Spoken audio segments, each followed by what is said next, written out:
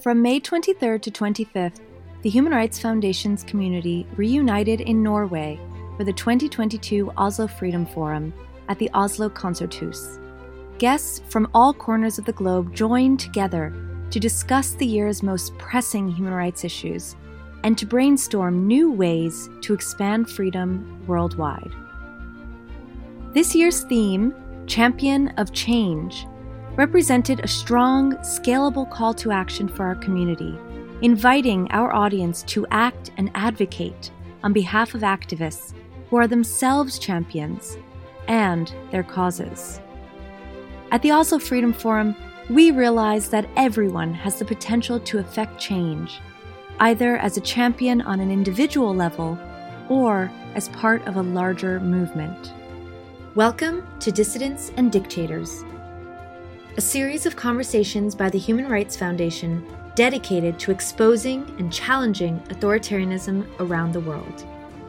This episode was recorded during the 2022 Oslo Freedom Forum, a global gathering of activists and dissidents united in standing up to tyranny. Since 2009, individuals have come from across the world to educate, share, and inspire at the Oslo Freedom Forum.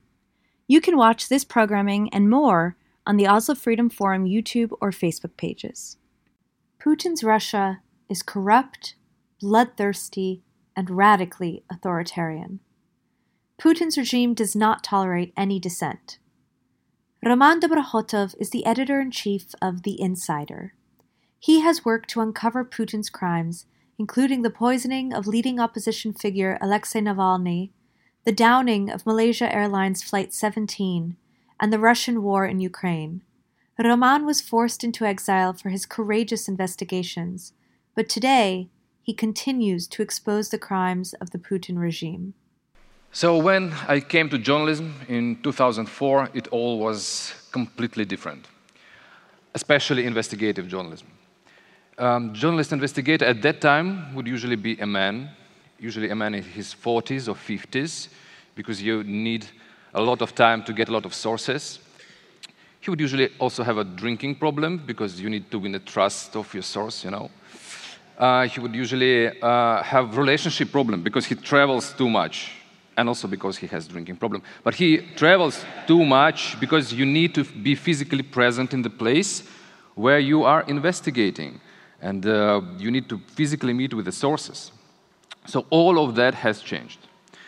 Nowadays, we are living in the world where journalist investigations are much more data-driven than source-based.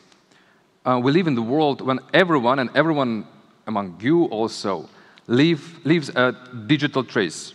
When you make a phone call, when you write an email, when you use your credit card, when you book a flight or an apartment or a hotel room, when you download a picture or someone makes a picture of you and put it in a social network, I don't know, when you build some house in a faraway village, it can be seen from a satellite, and we have access to all of this data.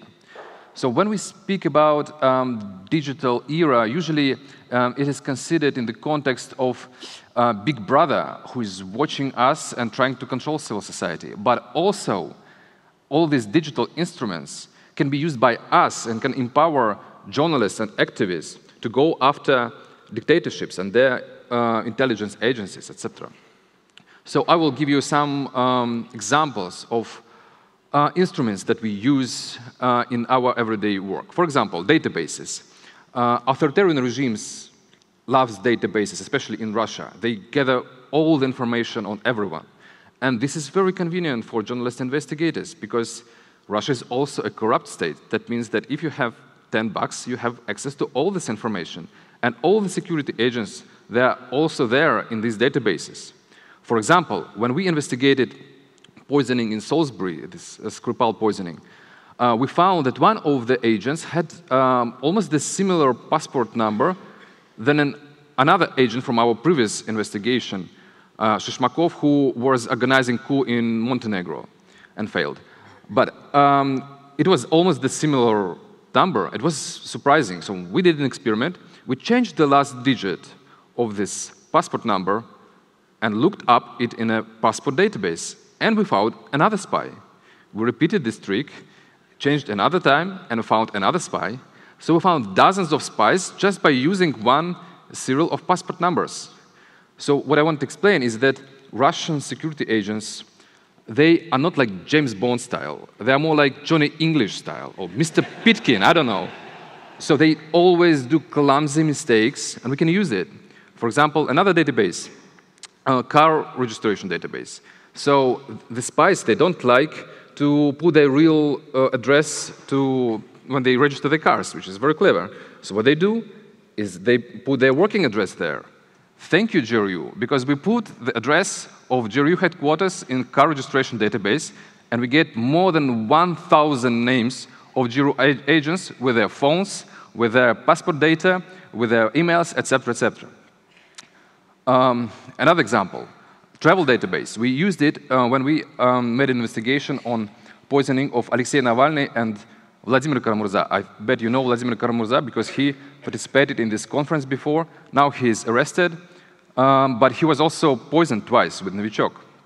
So we see in travel database that security agents are going, who are experts on chemical weapon, are going to the same cities at the same days when Vladimir Kara-Murza is traveling. The same then happened with Alexei Navalny, with Dmitry Bykov and other Russian prominent opinion leaders and activists who were poisoned by Novichok. So after our publication, even Vladimir Putin had to admit that, yeah, these people really followed Navalny because, like, this is data.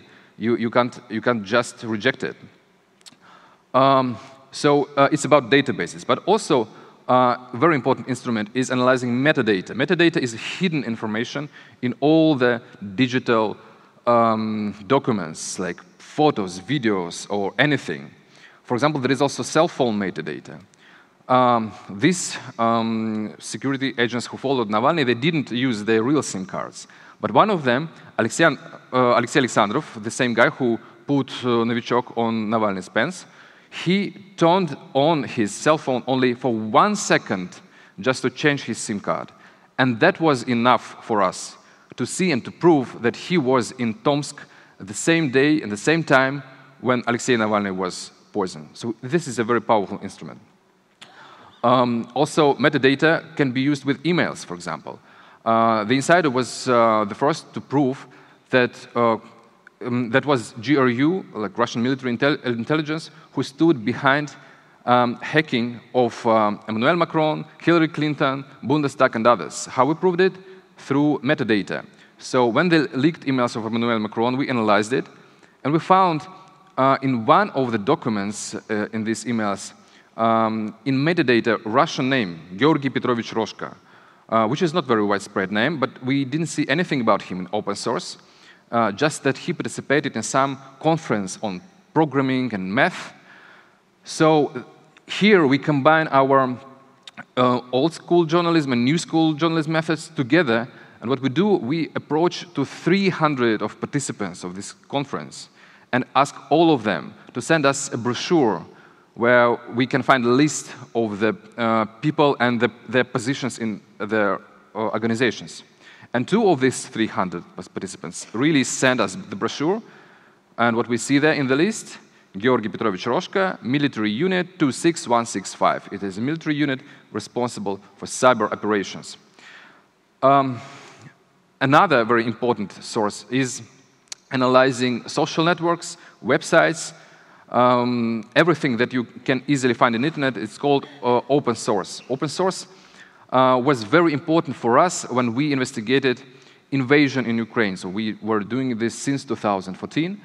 And we analyzed all of these photos and videos, and sometimes it becomes pretty tricky. For example, we found a picture of a guy that we suspected that he's a very important guy in bringing arms to Ukraine.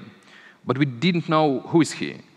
We knew only his face. So we used very powerful instruments of image search in open source, and we found only one website where these guys was on the photo. So this photo was made by a person who just wanted to sell his TV.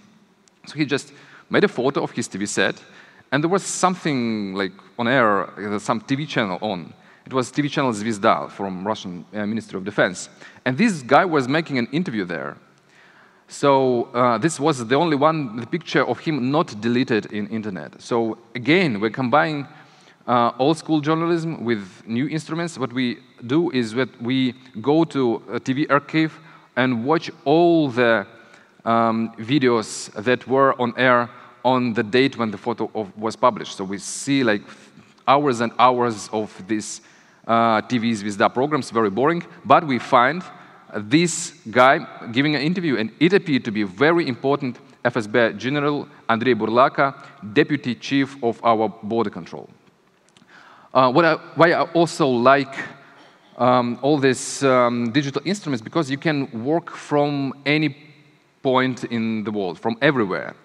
I wanted to stay in Russia as long as possible, but last July at 6 a.m., FSB broke the door to my apartment, came in, took my computers, cell phones, and passports, which is important because they wanted to prevent me from leaving the country. And if FSB wants to prevent you from leaving the country, that means that you need to leave the country immediately, which I did.